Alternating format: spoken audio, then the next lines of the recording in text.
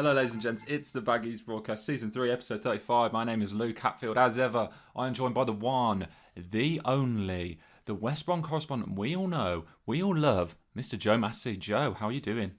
I'm very well. You're very upbeat today. Yeah, we were talking off air, Justin. We were having a little bit of banter, left, right, and centre, weren't we? We were enjoying that. Oh, that's put you in good spirits. Yeah, it has. Just speaking to you puts me in a great mood, mate. Oh, I love that. Yeah, I'm very good, mate. I'm very good. I'm very we're going to get into it all, aren't we? But very pleased by last night. I know people are disappointed, and Albion didn't beat Fulham last night. They only got a draw, but I think it puts us in a great position. I really do. So I have to admit, I've been very happy since last night. Really, I'm hugely excited. It's ridiculous. I'm hugely excited about this Preston-Brentford game. We're all Preston, aren't we? We're all Preston, which kicks off in 2.5 hours. Not ideal if you're listening to this podcast, but obviously at the time of recording we don't know that result. But do you know what? Like, I know it's grueling. I know the players are really being put through it. Albion, especially 5 games in 13 days. It is absolutely mental. But I got to be honest, mate. I'm absolutely loving it. It definitely is, thick and fast, isn't it? It's funny because I was doing the Albion watch along yesterday, and someone asked me, he said, do you enjoy working from home? And I was like, you know what, I enjoy it. Yeah, I really do. Like, I save money. I don't have to make journeys left, right, and centre. And then they're like, but do you miss anyone at the office? I was like, I miss Joe. Ah, did you say that? Yeah, I said that. You can watch it back. I don't know if you've watched back one of the watch-alongs, have you yet? No, I haven't yet. Sorry. No, it's all right, mate. Don't worry. It's literally just the ramblings of a madman sitting down in his office and watching a game. I will. I do honestly keep meaning to. I want it, to be honest. I want to watch you and Nathan. I haven't seen either of you. Doing your watch-alongs, but I can imagine. So I'll get a bit of time later. I'm trying to put plans together in case there's a game where Albion, if they get a certain number of points, which could well happen, ends up sealing promotion there and then. I've got to make plans for that. So it should be a little bit interesting, that one. I tell you what, doing a podcast on a Wednesday is a bit strange for us, isn't it? We don't work Mondays anymore, do you? I just sack them off. Just sack them off, mate. Just do not bother. Just do not show for work on Mondays. Luke Hatfield. Admittedly, I did tell you, and you did. For the record, I shamed you after weeks and weeks of not telling me. You did actually make the effort to tell me. Yeah, you are making real progress. And for the record, I did say I would actually work despite not actually being down to work that day. I've got to give you that. Yeah, you messaged me saying I'm off Monday, which first I had to give you credit just for getting in touch because you don't normally. And then you did say, even though it was your day, I think the message you put was, you love Albion so much, you're going to do a podcast anyway. Incorrect. It's true. It's the truth. No. I'm gonna get this up on WhatsApp right now. It was on WhatsApp, wasn't it? I think it was on Slack. Move on. At the end of the day, on your day off, you want us to do an Albion podcast. That's all we need to. That's where this conversation begins and ends. No. That's all anyone needs to know. No, I'm going to find it. Here we go. 3:33 p.m. on Friday, July 10th. Oh, heads up, I'm off on Monday, says Luke. You're actually going to read out our private conversation? Yeah, but it's there's nothing in here that we don't need to worry about. 4:20 p.m, so 50 minutes later, by the way, Joe Massey gets back to me. It's hard when it's busy working, mate, but go on. You can't be, mate. Fulham Tuesday, promotion Friday. You never know, could be true. 4:23 p.m, 3 minutes later. See, I'm a quick replier, I am. You know what? I'll just record poddy anyways. F it, I said. F it. Not working, but we'll just do that because I care. Joe Massey replies 3 minutes later, so he's caught up now. Because you love the Baggies, ? Are you sure? You don't have to do that. And I said no, because I care about keeping you happy. Oh. And I love my job, not the Baggies. I do love Villa though. Don't remember those last messages, mate. I think you've just thrown them in there at the end. No. It's on the Slack server. If you look it up, it's there. But yeah, I was going to do it anyway. But Wednesday recording is fine. No, can't see it, mate. Can't see it. Just looking now, can't see that. Lies. But yeah, Wednesday recording's okay. I mean, Wednesday recording's all right, isn't it? Shall we get on to it? Yeah, it's my decision. It was my decision when to move it to Wednesday. Yeah. You said Wednesday. I was happy to do Monday, but you contacted me on Monday, and then things were stacking up for you, weren't they? Yeah, and I just felt Fulham. It was just too big just a too short a turnaround really between the podcast and Fulham. Obviously, that was such a big game. I think we needed to get into that today, really. Yeah, ahead of this huge game against Huddersfield. Yeah, that's right. Let's get to it then, shall we? Because this is it, Joe. This is it. 2 games now for Albion to seal promotion. Little over a week's time, we're going to know if Albion are Premier League. Yeah, it'll be a week today, won't it? Yeah. Admittedly, an even kick-off, but we won't know exactly this time next week. But yeah, it's weird that it's going to end on a Wednesday. Very, very strange. But yeah, we only did our video it wasn't that long ago now, 12 hours ago or whatever. So I can't really say much different to what I said on the video. But the Fulham game, I think for me, Fulham was always a must not lose rather than a must win. I know a lot of people did feel it was a must win, but I think anyone who said that really now looking at it realises that it was never a must win. It was always a must not lose. And I just think it was so important of course it was, just for Albion to keep their fate, keep their destiny in their own hands, and they've done that. And you don't want to they wanted to win the game. They wanted to win the game last night. Of course they wanted to win the game. If you look at it on the balance of play, I think a draw was probably a fair result. But you'd have to say Albion had the better-ish chances, particularly in the second half. Yeah. Obviously, the Dean Garner one's the big one. Shemi Ajayi's gone close, really. Had a couple of headers from corners, but Dean Garner is the clear sort of gilt-edged goal-scoring opportunity of the game, really. And Rodak did really well, sticking out a boot and turning it wide. But look, football is never ever straightforward, and every 90 minutes is different, and every 90 minutes can come back and bite you in some way, shape or form. Pretty much to how that Blackburn game did. When was that now? Last weekend, on Saturday, when you think for 60, 65 minutes, Albion absolutely bossed that game. But they were only 1-0 up, and then Blackburn managed to score, and then from that point it was a bit of a frenzy. But with the quality Fulham have got, there was always a chance that they could hurt Albion last night. Always a chance they could hurt them.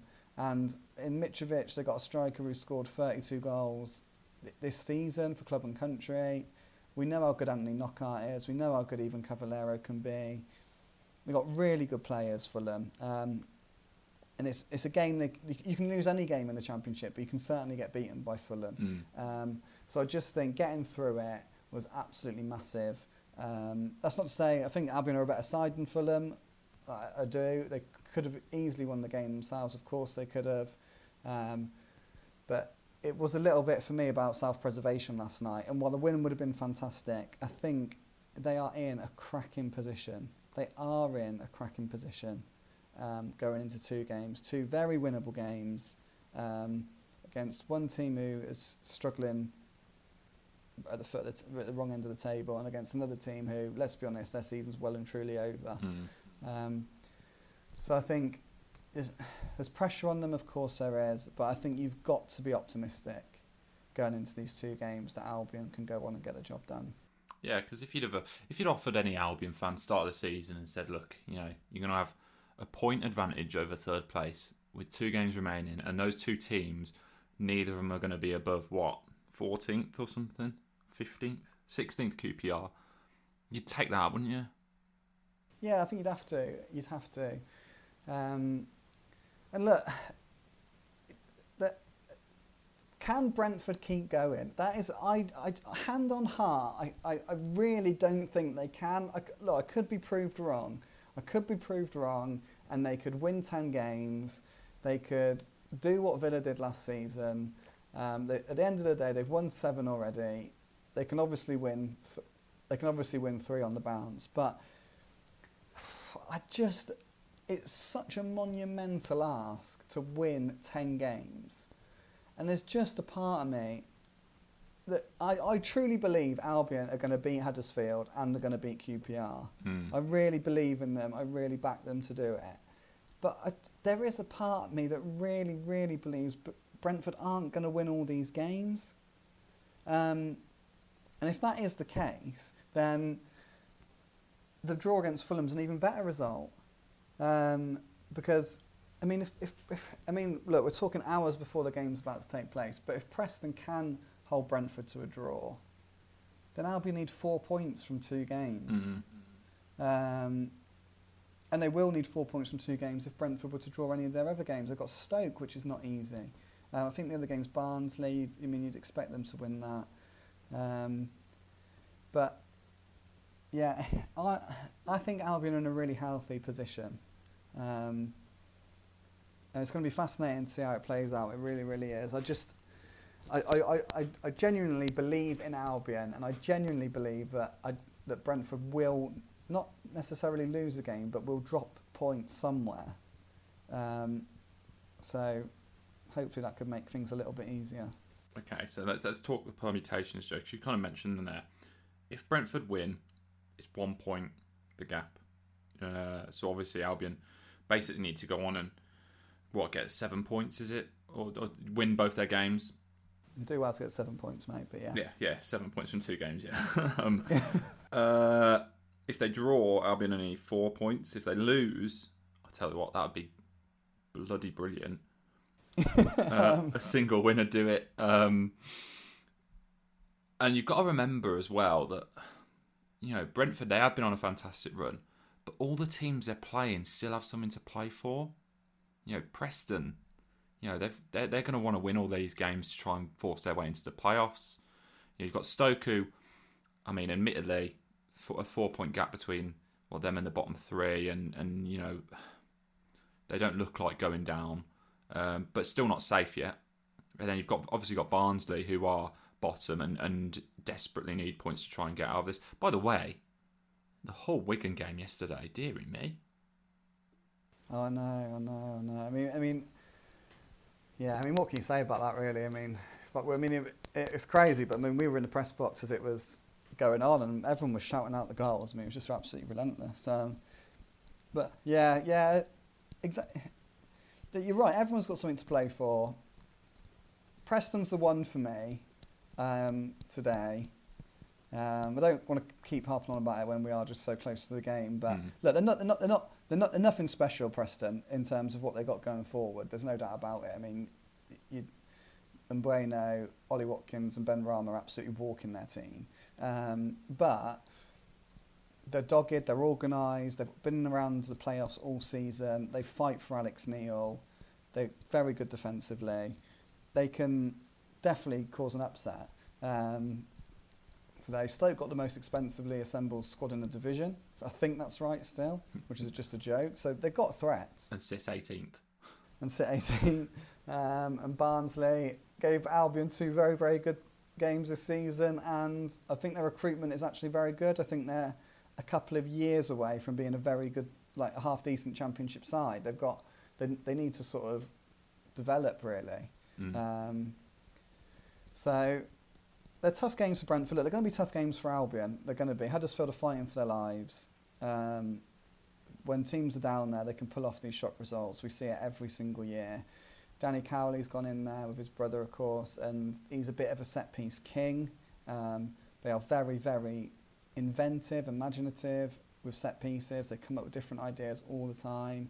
I don't know if you can remember England when they were can you remember at corners England were lining up? Can you remember that? Oh yeah, I remember it. It was very much similar to like a basketball play. They were screening for each other, weren't they? Blocking other players off and all sorts. Yeah, so literally in a single file line. The love train. So that. Gareth Southgate stole that from Danny Cowley. He wouldn't have any qualms telling you that. It was Danny Cowley's idea. They come up with very, very, very inventive set-piece ideas. And Albion have looked ropey at set-pieces when defending set-pieces in the last couple of outings. So Huddersfield's going to be tough. QPR, players like Bright, Asai Samuel, he's an Albion target at the end of the day. He's a good player. But surely they'll have enough. Surely they'll have enough to win those games. Yeah, and it's. I mean, there's worry amongst the fans, and there always going to be, when you're in a situation like this. But you got to remember, Albion are playing well as well. It's not like they're playing poorly in these games.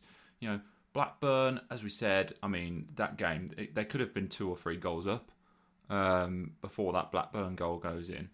And then equally, Fulham for me they were the better side against Fulham. If anyone was going to win that game, it was Albion for me. And they've had players who have been guilty of missing chances over recent weeks. Charlie Austin missed a couple.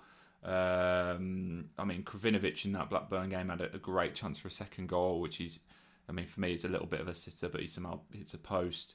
And then obviously you mentioned Diangana, and they've just got to find a way of hitting the back of the net, and that's something that will come. You'd much rather have a team creating chances and missing them than not creating opportunities at all.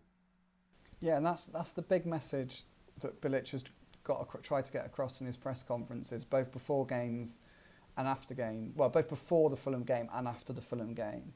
And he's absolutely right. I think, look, the 5-point cushion was a beautiful thing. Let's not say it was anything other than that. It was. It was absolutely wonderful going into games with a 5-point cushion over Brentford. It was lovely. It was so nice.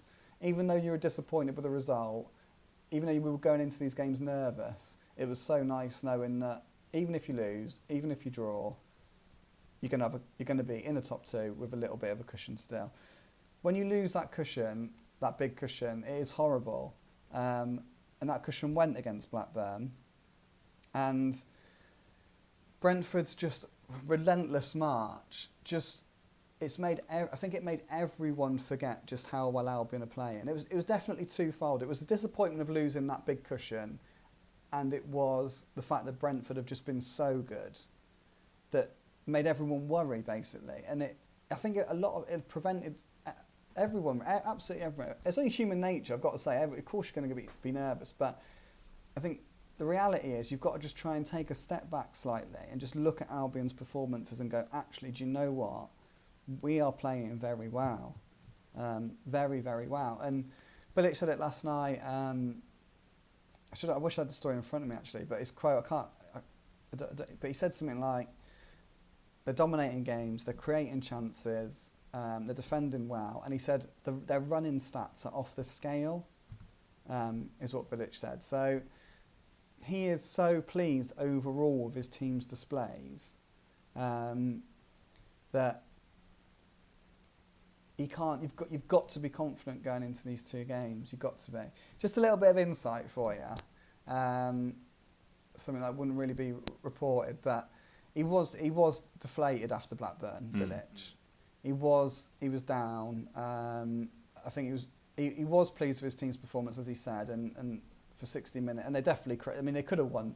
If they'd won 3-1, no one would have had any complaints. But it did hit him, like it hit us all. That big cushion had gone, and he was visibly deflated.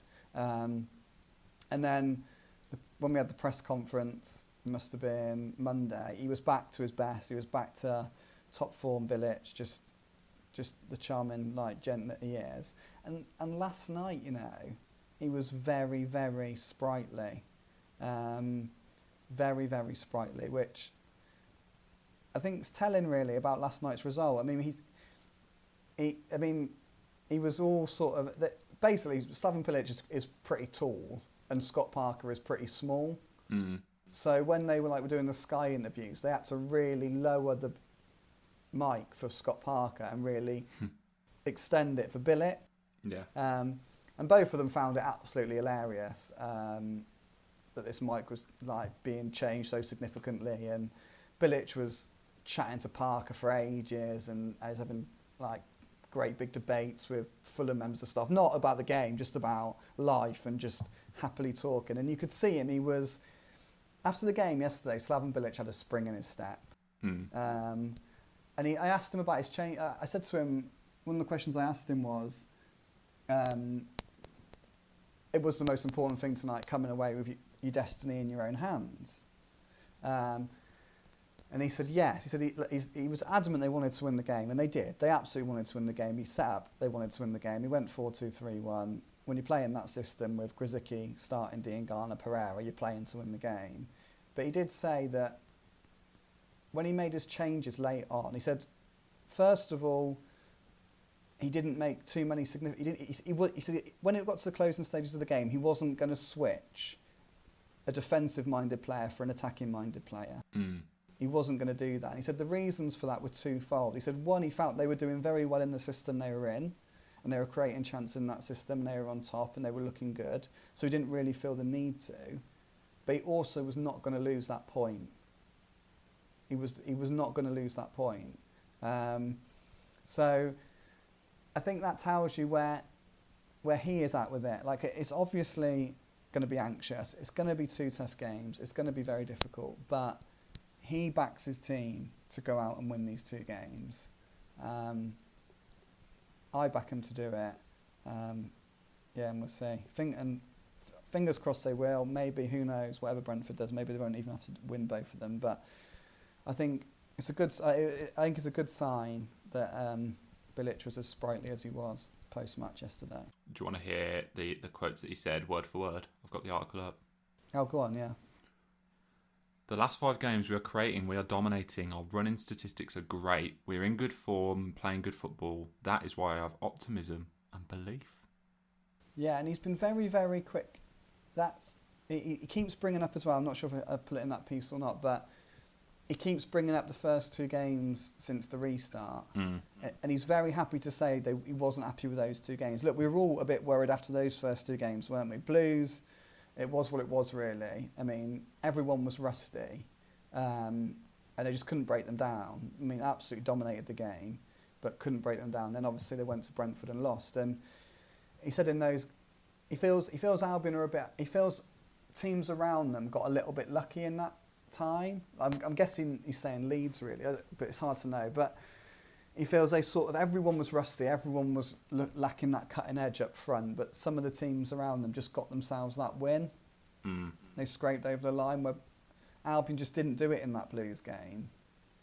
But he keeps saying that after those 2 games have gone, the next 5, as you said in those quotes, he's been very, very pleased with the performances. Ever since Charlie Austin scored that penalty against Sheffield Wednesday, it has been lift-off.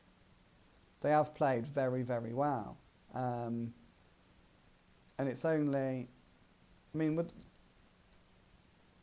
Krovinovic scores that open goal against Blackburn, and they'd have won 4 of them and drawn with Fulham, wouldn't they? So the performances are definitely there. They're definitely there. And that's why, like he says, and that's why I've said just a few minutes ago, I think there's no reason not to be optimistic. Definitely. Shall we get on to some questions, Joe? Oh yeah, straight into questions. We've got so many, so I just thought, we could just spend our time answering a ton of questions here. Go for it. First one comes from local Baggies fan. When Oliver Burke was sent on loan, was the destination based on lowering his value as little as possible for us at El Summer? If not deemed good enough for our club in the Championship, it seems odd to send him to the top tier of Spain. Was it because possibly failing in La Liga leaves him with more value than possibly failing in League One? If the club really thought he could improve, you'd think they would have sent him on a similar loan to Lecco. So, very interestingly, very timely, Steve Madeley from The Athletic asked Bilic about Burke. I think it was at the press conference. I don't know if it was before Blackburn or before Fulham now. I mean, we literally have a press conference every day at the minute, so it's just they're blown into one. But it's funny because Bilic said, because Steve has to really, as an Athletic reporter, he has to sort of find stuff that isn't the bread and butter for people like me and Joe Chapman at the Birmingham Mail. He has to find things that are a little bit different. And he came up with Oliver Burke at this press conference. And I mean, I don't know who else was thinking about Oliver Burke, to be honest. I mean, I certainly wasn't going to ask about Oliver Burke at this time. And like Bilic laughed and he sort of said, Steve, you never fail to not surprise me with your questions. I never know what you're going to ask. And he went into a really, really detailed answer about Oliver Burke. And it was really, really interesting. And it was essentially that Bilic almost kept him, at the start when he arrived. And the reason why he kept him was what he said actually was he very much sees him as a central striker.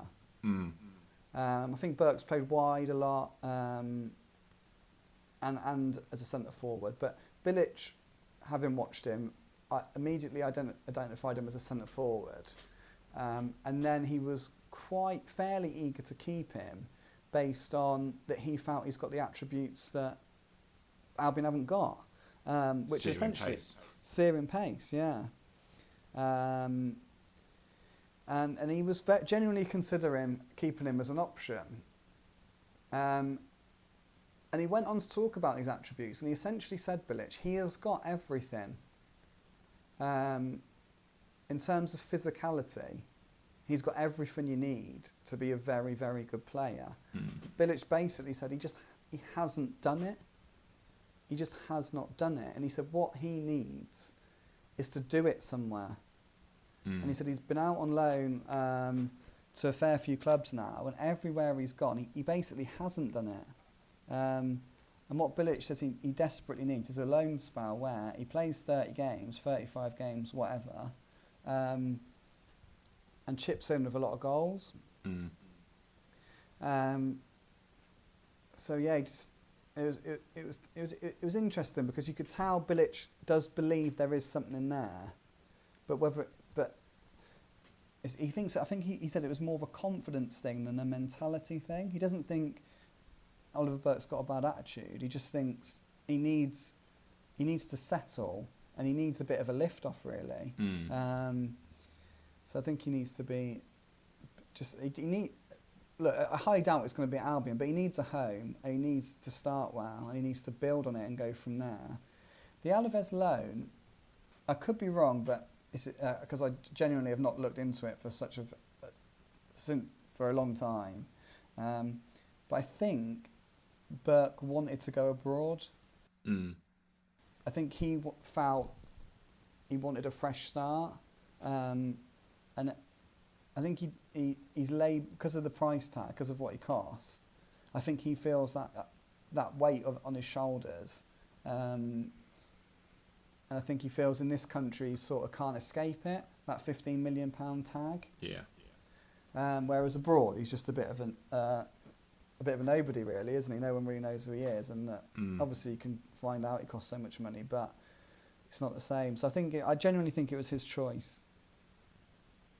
It was interesting with him, wasn't it? Because, I mean, you weren't covering Albion at this point, but when he went to Celtic, he seemed to kind of almost find that home, and he was being played, I think, in a central role. I know Scotland tried him out there a couple of times. I think so, anyway. And he seemed to settle at Celtic, and then there was obviously the managerial change, and then it kind of went backwards again. But it's interesting with Bilic seeing him like that, because we've seen Bilic with a number of players this season, shift their positions slightly. I mean, Dara Rocher is obviously a centre-back playing at right-back, and Nathan Ferguson was the same. It'd be interesting to see if he could have got that to work with Burke. Yeah, and I think Bilic is not the type of person to give up on somebody. Not give up on somebody, but I think he obviously felt that it was the best interest of everybody for him to try and go out and get this loan move that will reignite his career. So yeah, I just don't know what the future holds for him. Look, the truth is, Oliver Burke, he's done numerous interviews in the time he's been away from Albion, and he's not been massively complimentary about the club. He's sort of expressed that he sees his future elsewhere. He just feels like he's never ever settled at the Hawthorns, really. So I don't know. Look, if anyone can do it, Bilic can. But I still think his long-term future is elsewhere, and for a significantly less fee than Albion paid for him. You need to get that on a T-shirt. If anyone can do it, Bilic can. That's a great T-shirt. You'd look good in that T-shirt. Oh, cheers, mate. Beautifully Baggy, is it true that Luke went to see a mystic to try and curse us so that he doesn't have to do his promotion forfeit? No, that's not true. I want Albion to go up. You love them, don't you? I enjoy covering them. I'd love some away days in the Premier League. You love covering them, don't you? I love covering the club, yeah. Yeah, okay. Yeah, no, you're desperate for it, aren't you? Yeah. I want to be going to Chelsea away next season, not Wickham away. Me too. Oh yeah, Wickham, fair play. Oh, great result for them. Yeah, fair play. Akinfenwa in the Championship. I mean, they play horrible football. Oh yeah, did you see the stats the other day? Oh no, I haven't. But I've watched them for years in League One and League Two. It was like passes completed and chances created. Oxford were first in all of these different stats. Wickham 23rd. It's proper Cardiff a la like a couple of years ago when they went up into the Premier League, and you looked at the stats and it was like 1 minute, like they're scoring from like long balls and filthy long throw-ins. But I tell you what, if it works, it works. Paddy, whatever division we're in, if you could improve 3 positions, what would they be? So I think centre forward's the big one, isn't it? Yeah. I just want someone up there with a bit of pace. I think that's the way. That's it. I think that's number one on the shopping list, isn't it? For every Albion fan this summer is a striker. If it was me, if Albion are going to play with one up top, I think you keep Austin and you keep Robson Carney. I think you probably have to let go of Sahor. Yeah. But yeah, that's number one for me. Number two is it's really difficult because I do think Albion have to do a lot of. The trouble is Albion have to do a lot of business just to stay where they are. But I'd like to. I think second on the priority list should be a defensive midfielder, like an actual like. You needed Gareth Barry 10 years ago, don't you? Like a real screener, to protect the back four. And then to allow Sawyers and Livermore to go either side. And I think then you could the 3 of them could rotate really. They could fill in for whatever each other. But I think you need a real sort of expert defensive midfielder. And then I think the next priority is, it's difficult because look, if Dean Garner and Callum Robinson go, as expected, then you've got to buy a winger, haven't you? Oh, definitely. But you've got to buy a left back for me as well. Yeah, you just can't rely on Kieran Gibbs, can you?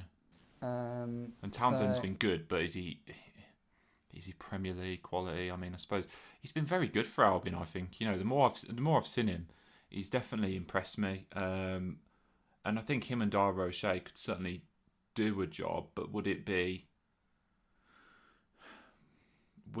be good enough to keep the club up? I suppose is a question. I think if you have to go actually on priority, you have to go striker 1. I think maybe you have to go left winger 2. Because let's say West Ham want Dean Garner and Sheffield United want Callum Robinson. I don't think you want to be starting the Premier League with Grzycki and Matt Phillips on the wings. So you need a winger. And then you probably need a left back next as a priority. But I do think you need a defensive midfielder. I think a lot of Albion fans think they need a centre half. I mean, I love Dara O'Shea. I absolutely love him. But are we saying he is a right back now? I don't see him breaking in those centre back spots. I don't know. I think long term he could. I think he's got unreal potential. He does, but he's done so well at right back for me. The question I'd love to pose him is: do you enjoy playing right back?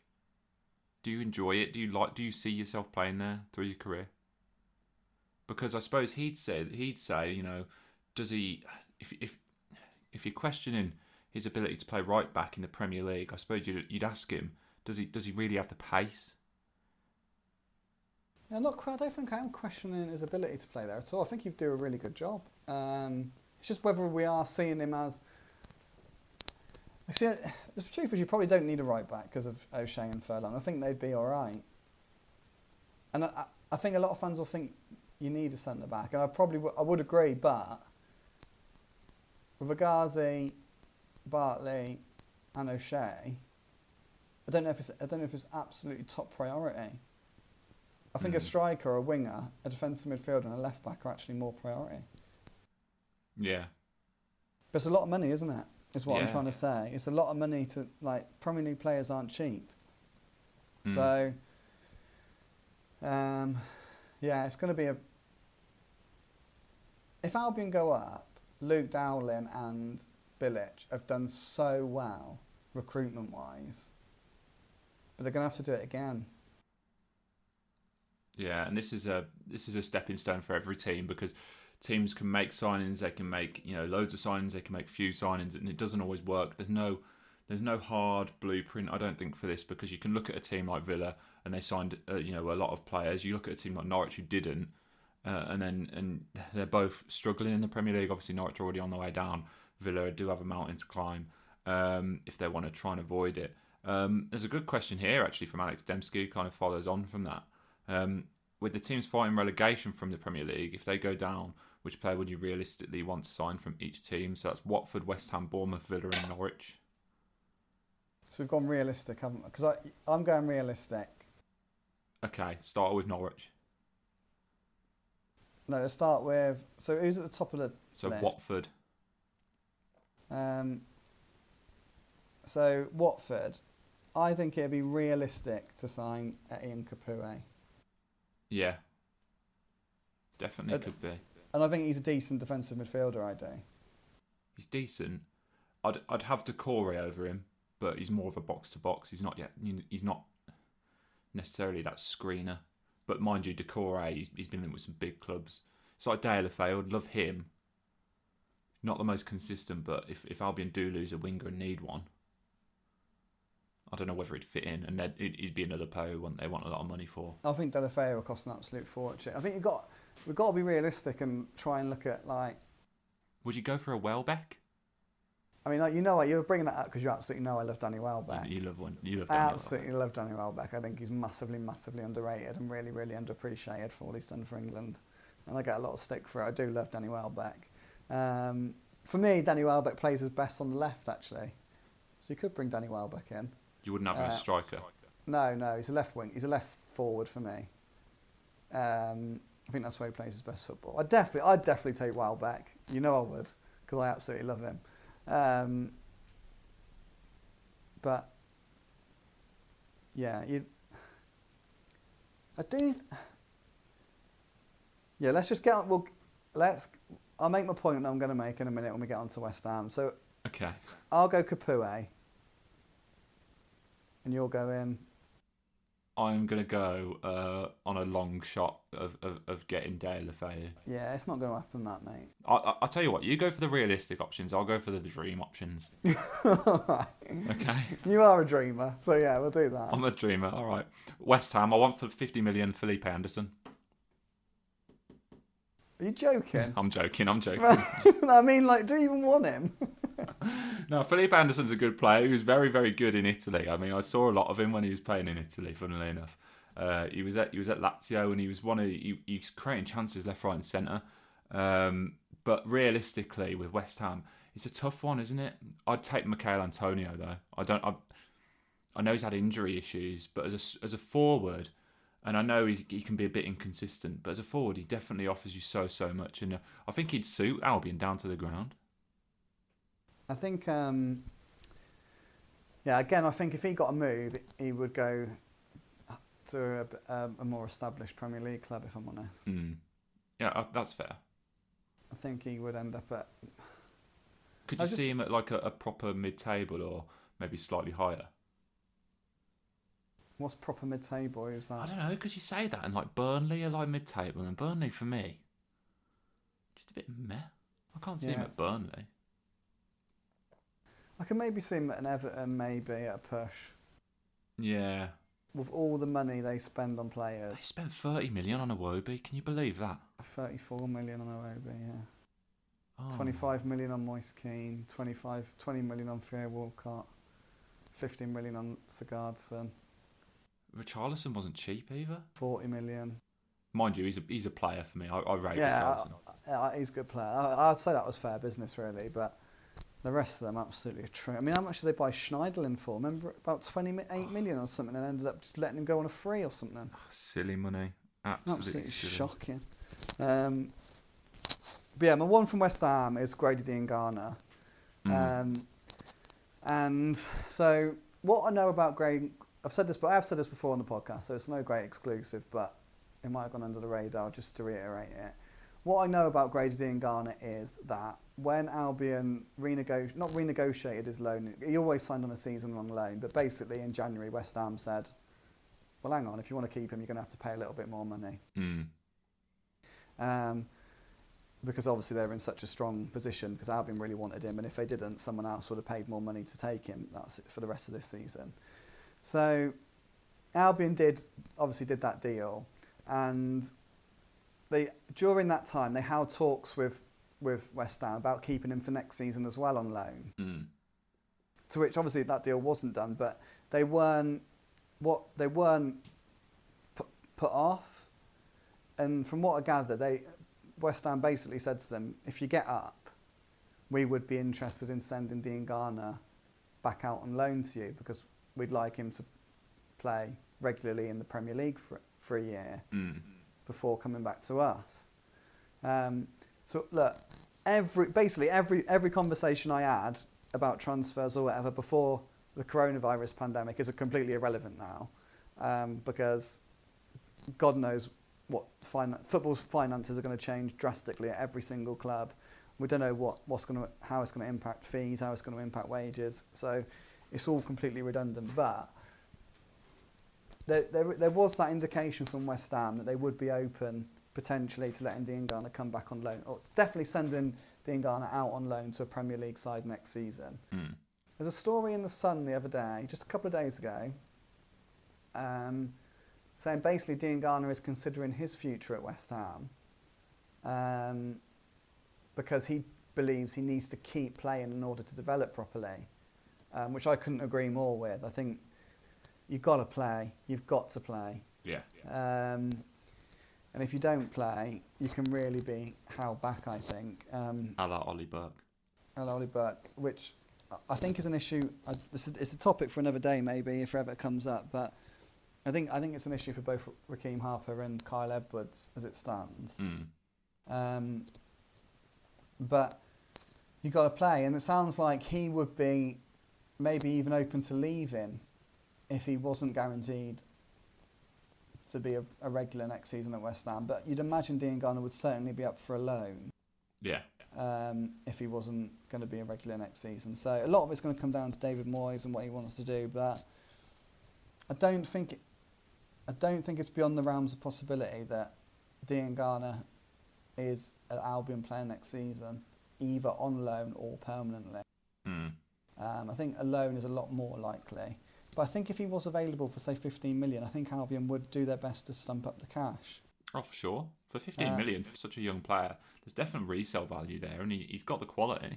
Exactly, yeah. I think it's a very Albion-esque type of signing. So I think my one from West Ham is without question Diangana. And I think it's possible. I do. Bournemouth. Was it you haven't said? Oh, you going for Antonio? I went for Mikel Antonio. Yeah. Bournemouth. Okay, so this is really. Go on. Who have you gone for Bournemouth? See, Bournemouth is tricky because the forwards. I mean, even for me, a real dreamer. I can't see Josh King, Danish royalty Josh King, or Callum Wilson joining Albion. I just can't see it. I just think there's going to be bigger teams. You know, no disrespect to Albion. Ryan Fraser's already gone. Harry Wilson, I'd be interested to see, but he's on loan, isn't he? It's not a permanent thing for Harry Wilson, is it? Is it? No, he's on loan, isn't he? He's on loan. So, I think it is, I'll double check. If they could get a loan deal for maybe Harry Wilson, I'd probably take that. But that's not... Yeah, he's on loan from Liverpool, isn't he? Yeah, no, he's not a Bournemouth player. Yeah, the midfield doesn't fill me with confidence there. I mean, you've got Jefferson Lerma, who's basically a walk-in red card, and Philip Billing, who's only a little bit better than that. Nathan Ake is well out of their range. Yeah, I'm gonna kind of cheat and just say I'd have Harry Wilson. He's playing for Bournemouth this season.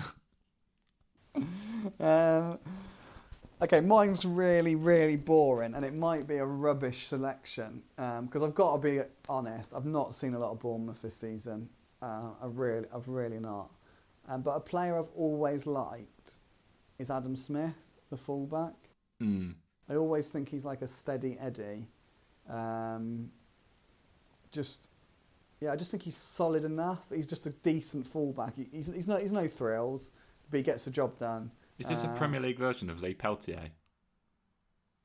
No, I think he's. I mean, Peltier, bless him. He's only made the bench once. Are but we no, ever going to see this guy in an Albion shirt? I don't think we will, to be honest. But Adam Smith's a good player, and he has been linked. I think he's been linked with Chelsea in the past. But he can play right back and left back, and he's sort of equally happy at both, which could be huge for Albion, really. Absolutely huge for them.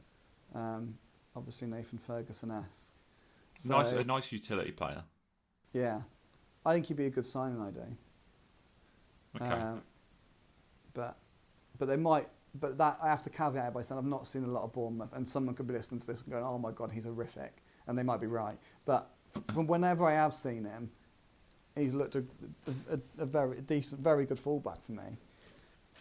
Okay, Adam Smith for you, and I've cheated and gone for Harry Wilson. Aston Villa. I think we all know I wouldn't have. Oh, come on, you're having Jack Grealish. Oh, I'd have Grealish. Tyrone Mings would be a great signing. For 5 million, he would. No, they wouldn't get Tyrone Mings. Tyrone Mings, if he gets a move, I think, rightly or wrongly, he goes to a bigger club. John McGinn, probably not. I can just see him going to a bigger club. That's. I mean, I don't think McGinn's all that really either, but McGinn, I mean, he took to the Premier League really well, and that injury's knocked him back. And I think it's fair to say it's knocked him back, and I think it's fair to expect it to as well, because it was a long old time he was out, and it's a nasty injury. Grealish obviously going to a massive club. A Matt Target at left back, I'm not too sure. Do you know what I'm going to go for? Go on. And you might laugh at me, but there's a logic to it. Here we go. I'm going to go Bjorn Engels. Bjorn Engels? Yeah. He was decent, to be fair. He's struggling with an Achilles injury at the moment. So, the way I'm looking at it is, he was all right, wasn't he? Yeah. Him and Tyrone Mings actually had a really good centre-back partnership when they first came into the Premier League, although you all argue that they conceded goals left, right and centre. Well, they did. You've conceded 65 goals this season. But yeah, I mean, if you say you make Tyrone Mings look good, then obviously he probably should be. Real Madrid should probably sign him. But he did all right, didn't he, when he came in? And Belgian, just moved to the country. Yeah. Settled in the area. Probably doesn't want to move again. True. You're thinking practically. I like it. But wants to be in the Premier League. Yeah. Who would Ditch I the Villa. pick? Esri Konsa wouldn't be a bad shout because you got resale value. I've always been a big fan of Konsa in terms of like when I watched him for Brentford and stuff, and I do think he's a good player, but I do think he is a Championship player. They've spent a lot of money on him. He wasn't cheap. He'll be great for you next year. Yeah, when they're in the Premier League doing battle with the baggies. No, you know. It'll just make that extra step up and surprise you. It'll be great for you next year. Neither of the wingers really. I don't think it's a tough one. This one for me, despite actually being. You don't want any of the strikers really. No. Or any. There's no pace. There's no pace. Really. That's the thing. Albion need pace up front. They haven't really got pace. That's why I've gone for the one player who's missed the vast majority of games recently. What about Ahmed Al Mohammadi? He stands out. Al Mohammadi. He's about 35, isn't he? Yeah, but if you get him for cheap, I tell you what, he looks like Villa's best right back at the moment. Yeah, but that's actually everything that's wrong with your team, doesn't it? Do us a favour. He's a decent player. You know what? He's one of them players who he'll sign for a team. Everyone will be a little bit annoyed about it, but then when he's actually there, he does all right. Last one, Norwich. Jamal Lewis. Norwich, I'd go Sam Byram, the right back. Okay. I mean, defensively, they've been poor as well, Norwich. They've been worse going forward. They've been bad this season. I wouldn't take Pookie now. I think he's a good Championship striker. I don't think he's a good Premier League striker. Who did you say? Jamal Lewis, maybe? Godfrey's... I can't see why they've slapped 50 million price tag on Godfrey. I think he's poor at centre-half. I mean, it wasn't that long ago. He was on loan at Shrewsbury. Yeah, Sam Byram for me. Good, like similar to Adam Smith, really. Can play both sides. I'd take Buendia. Yeah, I think he'd go for a bit, wouldn't he? I don't know.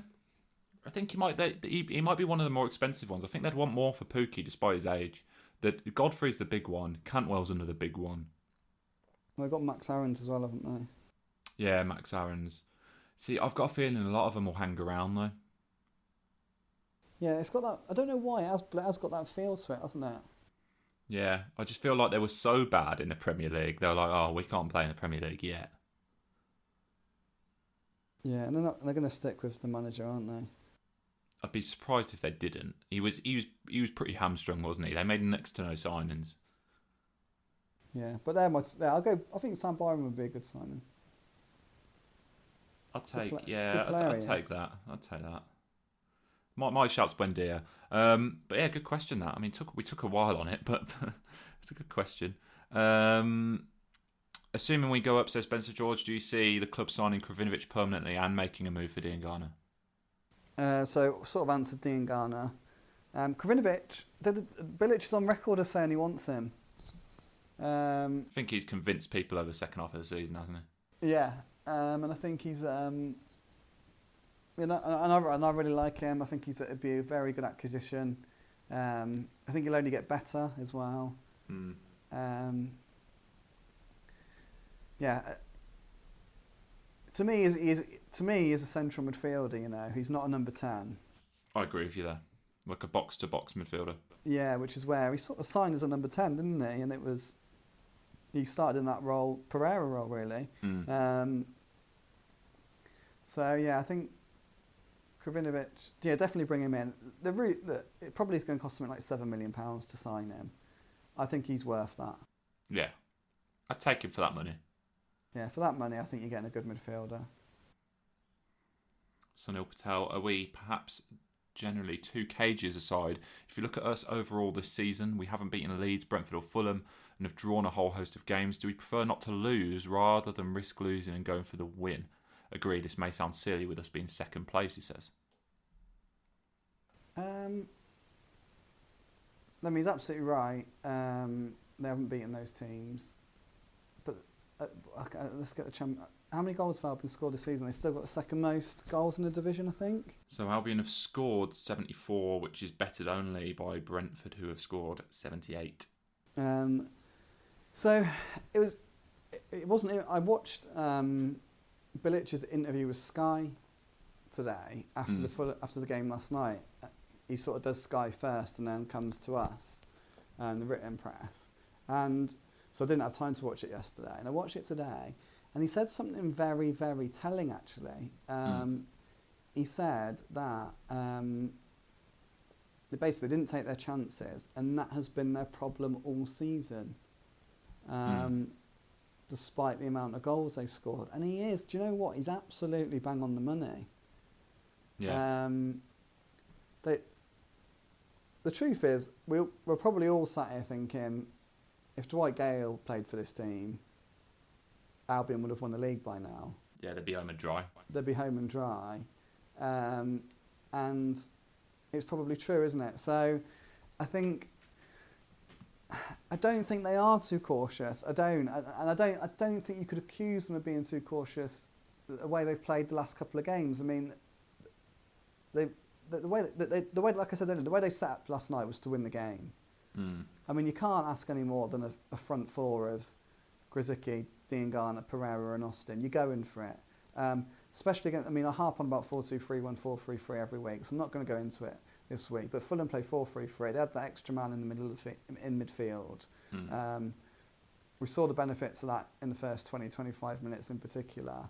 But Bilic was happy for them to have that numerical advantage.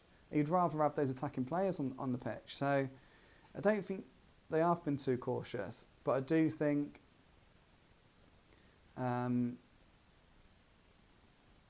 they haven't found the perfect centre forward for Bilic's system this season. As much as Hal Robson-Kanu and Charlie Austin both have huge attributes and have played huge roles, massive roles this season, absolutely massive. Both of them have. But you wouldn't say they were actually perfect for the system. And I think if they had that striker, which my God is going to be not easy to find and going to probably cost an absolute fortune, but if they did have it, then I think they would have scored even more goals and been in an even better position than they're in now. Do you know who would be the perfect striker? Go on. Michail Antonio. If West Ham end up going down, which could still happen, go for him. Clint McCormick, if we get promoted automatically, who do you feel would be the best team to come up through the playoffs and the best teams to fill the 2 relegation spots to give West Brom the chance of survival of next season? The best chance, of survival next season. So, I mean, you don't want Brentford to go up, basically, if that's the case, I don't think. Although I think Brentford would need to make signings. I think you'd want a team like Cardiff, who are currently in 6th, to go up with you. Yeah, you want the Cardiff, don't you? Cardiff, Forest, for me, neither of them are a great championship team, so I think they'd struggle in the Prem. And any of the teams kind of chasing that, I don't think. I think anyone who sneaks into that, I mean, it could be anyone sneak into that 6th spot, couldn't it, still? Like Millwall, Swansea or Preston. Yeah. I think Derby are out of it now. Whoever it's not like last season. Like I don't want to wax lyrical about Villa, but they were a heavyweight storming towards the line, weren't they? It's just not the same. It's like if Derby had kept up their run, I wouldn't have wanted them to go in, because you feel like they would have invested a lot of money. They've got Wayne Rooney, they've got, like, it's weird to say it, but they're a club who would be willing to invest a large amount of money to try and, make themselves really competitive. And I know it doesn't always work, but if a team like Cardiff, Millwall or Preston go up, like, they're not going to spend bags and bags, are they? Not only are they not going to spend bags and bags, they've got next to no time to do it in as well. That's the thing. Like I've said before that you see all these stories coming out. People tweet me all the time, like whatever publication will say, Albion are interested in signing, well, whoever. And then, is it true? Is it true? Is it true? And all I can say is what I've said a million times before is I can tell you 100% that Albion have got 2 lists of targets, one for if they're in the Premier League and one for if they're in the Championship. I don't know who's on which list. I know that players, for example, are on certain lists. Like I know Bright Asai Samuel's on the list, but I don't know if he's on the Premier League or the Championship list or even both. But they've had to plan for both eventualities. But they've had a long time to do it. Whereas Millwall and that, have they really, really thought about getting up? Really? Swansea, really, have they? I don't know. I don't know. So I think they would. Whoever goes up via the playoffs, well, is going. Hopefully, Albion have gone up automatically. Then they're going to have an ask. You have to wonder really how prepared for Brentford. I mean, they obviously were confident of getting in the playoffs, but I bet even they didn't think they'd go on this run. They'd have to. It'd be very interesting to see this, because I was saying this the other day. Brentford's recruitment strategy is like no other, really. And if you go up into the Premier League, you're not going to be afforded the time for that kind of recruitment strategy to really pay dividends unless you literally hit a home run with a couple of players at least. Yeah. Also, I wonder with Brentford, will they?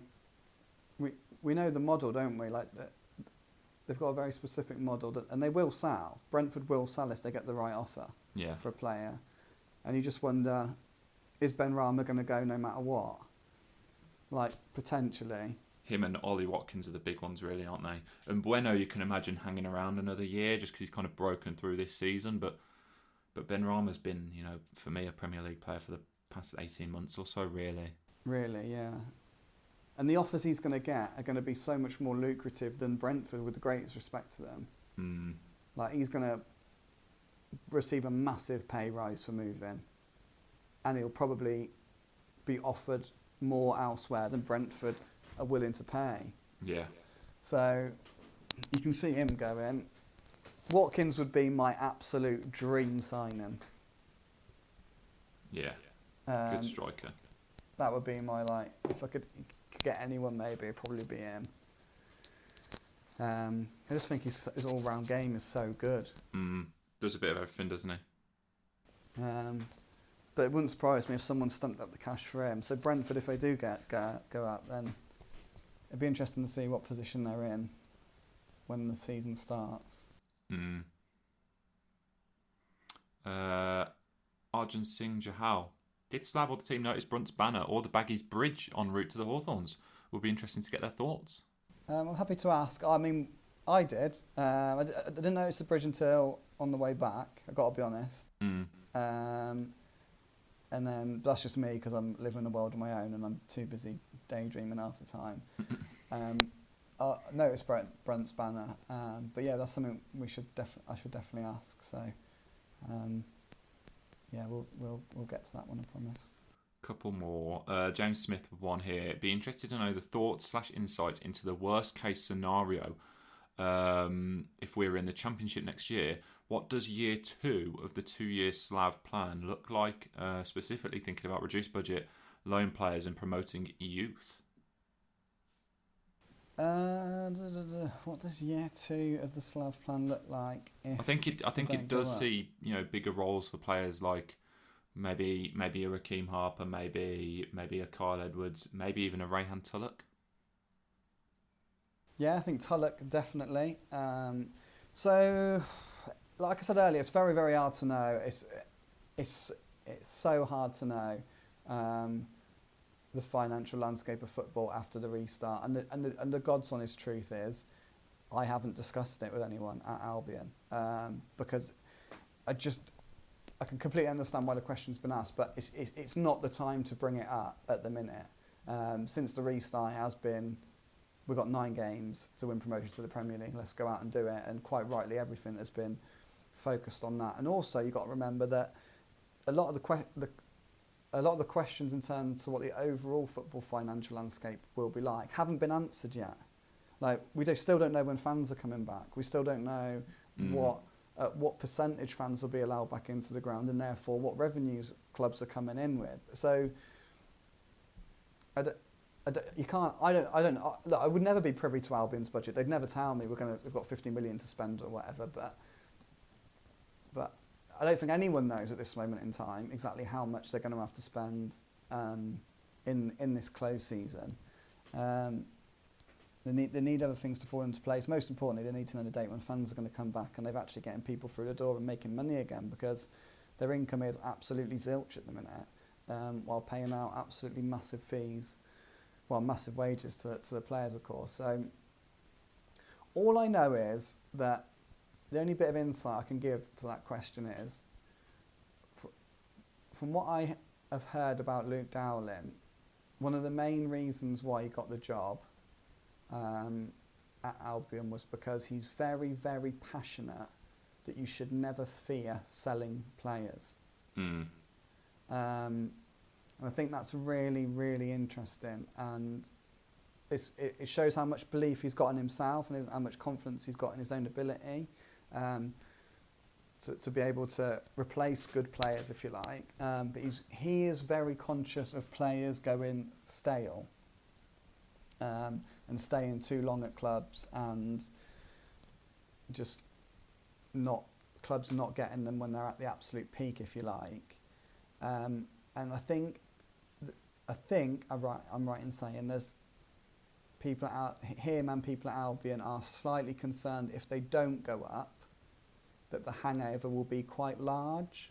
And there will be a bit of sort of like angst in terms of maybe players who stick around will have felt that they would have gone up if there wasn't a break, and just maybe they feel like they shouldn't be playing in the Championship because they should have got promoted to the Premier League. So I think if they don't go up, I think there will be changes.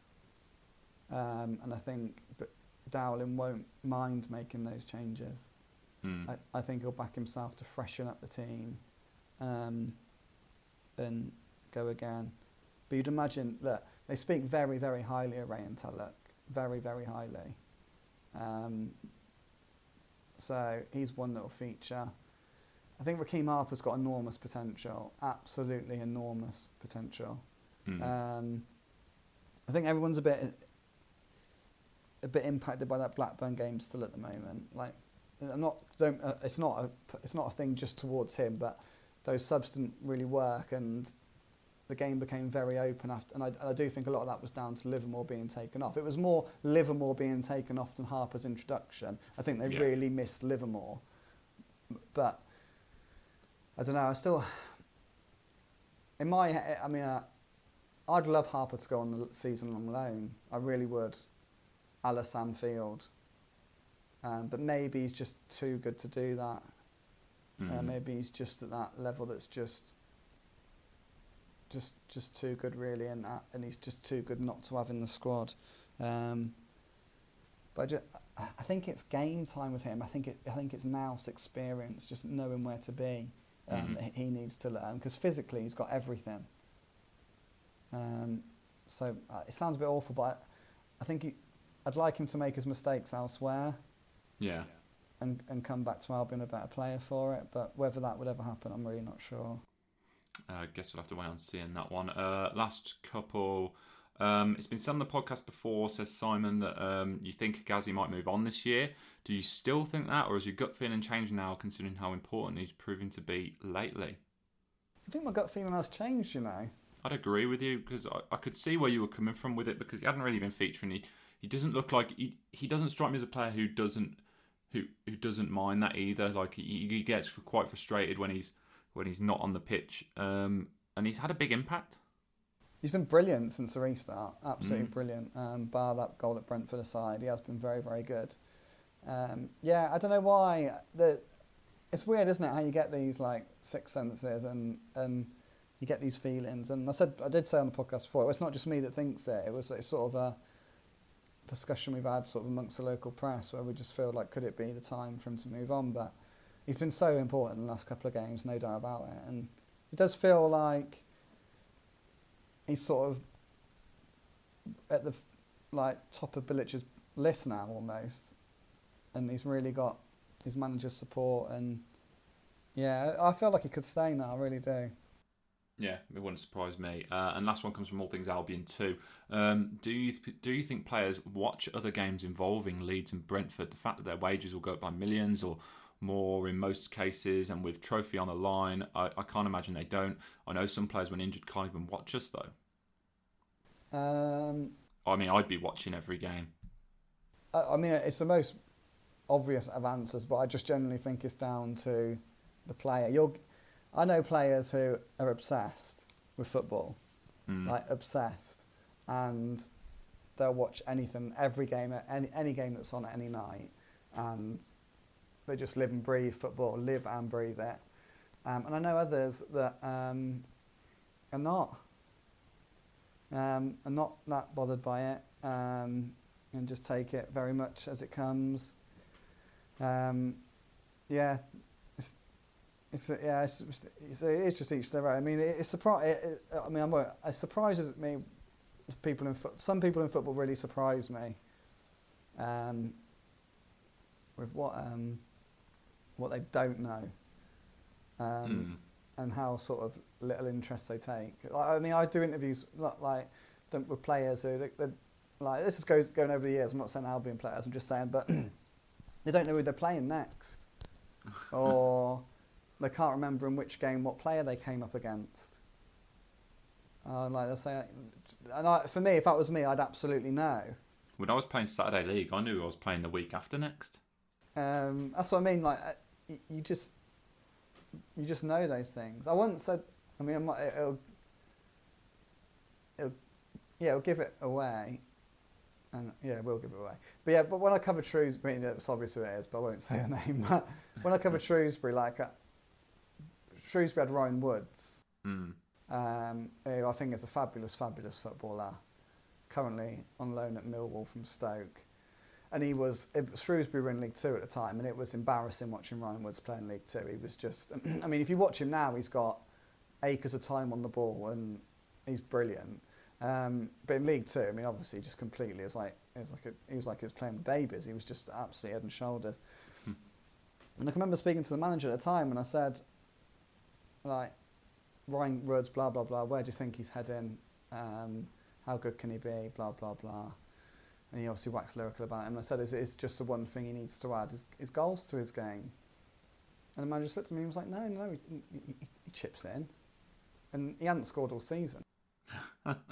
And that, for me, things like that blow my mind. Like, they absolutely blow my mind. But I mean, I probably shouldn't have told that story. But it just amazes me. It just amazes me sometimes the things people in football don't know. And then obviously you get a lot of them that are just like absolute statisticians.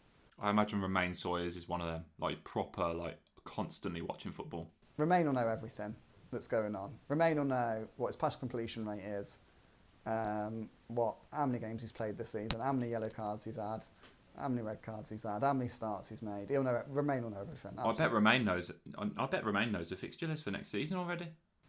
Yeah. I used to interview. There's a lad at Walsall called Liam Kinsella. Yeah. And absolute smashing lad. And interviewing him was like just an absolute dream, because in the interview he would literally reel off all his stats. I've started the last 7 games. I was on the bench for the 3 before that, and he would just go on, and he knew absolutely everything. And it was fantastic for me because it means I didn't have to look anything up. But yeah, it's amazing. It's amazing, like the differences but they are all just people. They're all just normal people who, they're all just normal, and everyone's different, aren't they? But yeah, certainly are. Right, a big game this evening, of course, not involving Albion, but for anyone listening, obviously you'll probably know the result. But the game next for Albion, of course, Huddersfield Town away. Surely nothing but a win here for the Baggies, right, Joe? Well, you'd like to think so, but I mean, it's got to be a win, hasn't it? It's got to be. But look, it's like I said earlier, it's going to be a tough game. We know they're set piece kings, the Cowley brothers. They really are. They're fighting for their lives. They're not in the bottom 3. Which I think is a really big thing. Like the stats this season for when teams drop into the bottom 3, they tend to turn into like Brazil the next week and get themselves out of it. Like you look at the teams, they've all dropped in there at some point. Sort of the likes of like Stoke, and they always somehow manage to nick a win when they drop in. But the teams in there now do look pretty doomed, to be honest.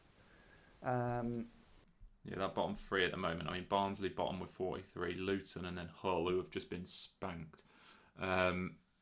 I can't see Hull coming back from that personally. Actually, I do. Barnsley have got a game in hand though, haven't they? Yeah, and Luton are not out of it. Luton are not out of it. So they're really, really not. And this is really controversial. But I really like Nathan Jones. I think he's a really good manager. It just got things badly wrong at Stoke. I think he's massive. I genuinely think he's still got a big future in the game. But a story for another time.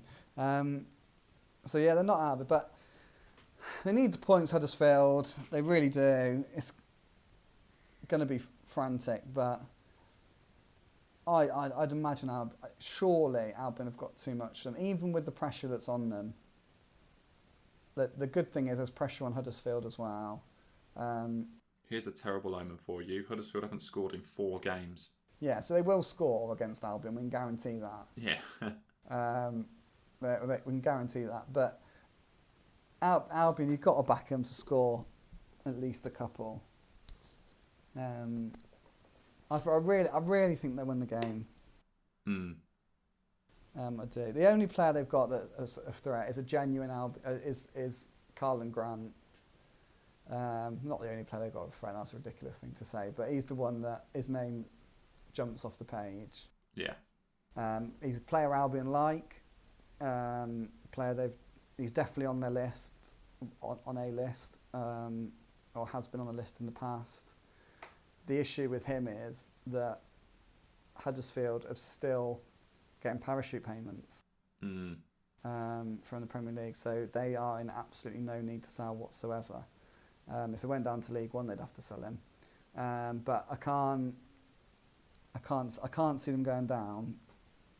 But obviously they'll want to get that confirmed as soon as possible. So look, they play 4-2-3-1 the last couple of outings. To me, that perfectly plays into Albion's hands. Match them up again with a 4-2-3-1. I thought Grzycki was poor last night against Fulham, if I'm honest. I think struggled to get into the game, didn't he? I think there was one question came in: why did he take off Grzycki and bring on Matt Phillips? Well, positioning wise, Grzycki was all over the shop, and when he did get on the ball, his crossing was dreadful. So I think, but that sounds really, really harsh, because I think he's made a massive impact since coming into the team. But I think that was a good sub. I think it was good to take him off, because I think it was just a little bit of a wake up call to him to say, if you're going to be an Albion regular, you've got to consistently be on your A game, really. Yeah. So I think Albion will go 4-2-3-1. I think they'll have Grzycki flying down one wing. I think they'll have Diangana flying down the other. Obviously Pereira pulling the strings. And I think they'll win the game. Fingers crossed they can do it. Give me a prediction and score prediction. I am going to say... Huddersfield are going to have to score, aren't they? They're going to have to. So I'm going to say 3-1. Do you know what I'm going to say? I'm going to say Preston win 1-0 this evening. Don't. Let's see it. Don't. And Albion win 4-1. And there are wild scenes of jubilation in people's homes across the Black Country. Yeah, I mean, I can't see Preston winning tonight. I can see it. I've just got a feeling. I think that feeling is out of pure hope, mate, if I'm honest. It is. But I don't know if there's any team that's going to beat them. I can just see an Alex Neil masterclass. I can see Preston drawing the game. I can genuinely see Brentford having about 30 shots on goal and not scoring, just because there'll be like bodies on the line. There'll be someone like some random fullback just diving across and stopping one on the line, and I can just see it. Yeah, I'm buzzing for the game, but yeah, I think it'll be. I think either Brentford will win or it'll be a draw, but I do think Albion will win Friday. Well, regardless, we're all Preston this evening. For those listening afterwards, you obviously know the result. You know whether we're happy or not going into the game against Huddersfield. But unless you've got anything else to add, Joe, I think we're all done here. We're all wrapped up. Haven't you got to announce a programme winner? Yes, I have picked a programme winner, Ian Dickinson, for his wonderful image of you in an Albion shirt / morphing into Slaven Bilic, pointing out that you are literally in love with Albion so much that your lockdown look is essentially the Bilic. Bilic's look is the Luke Hatfield. Yeah, that's right, mate. That's right. Bilic wants to look like you.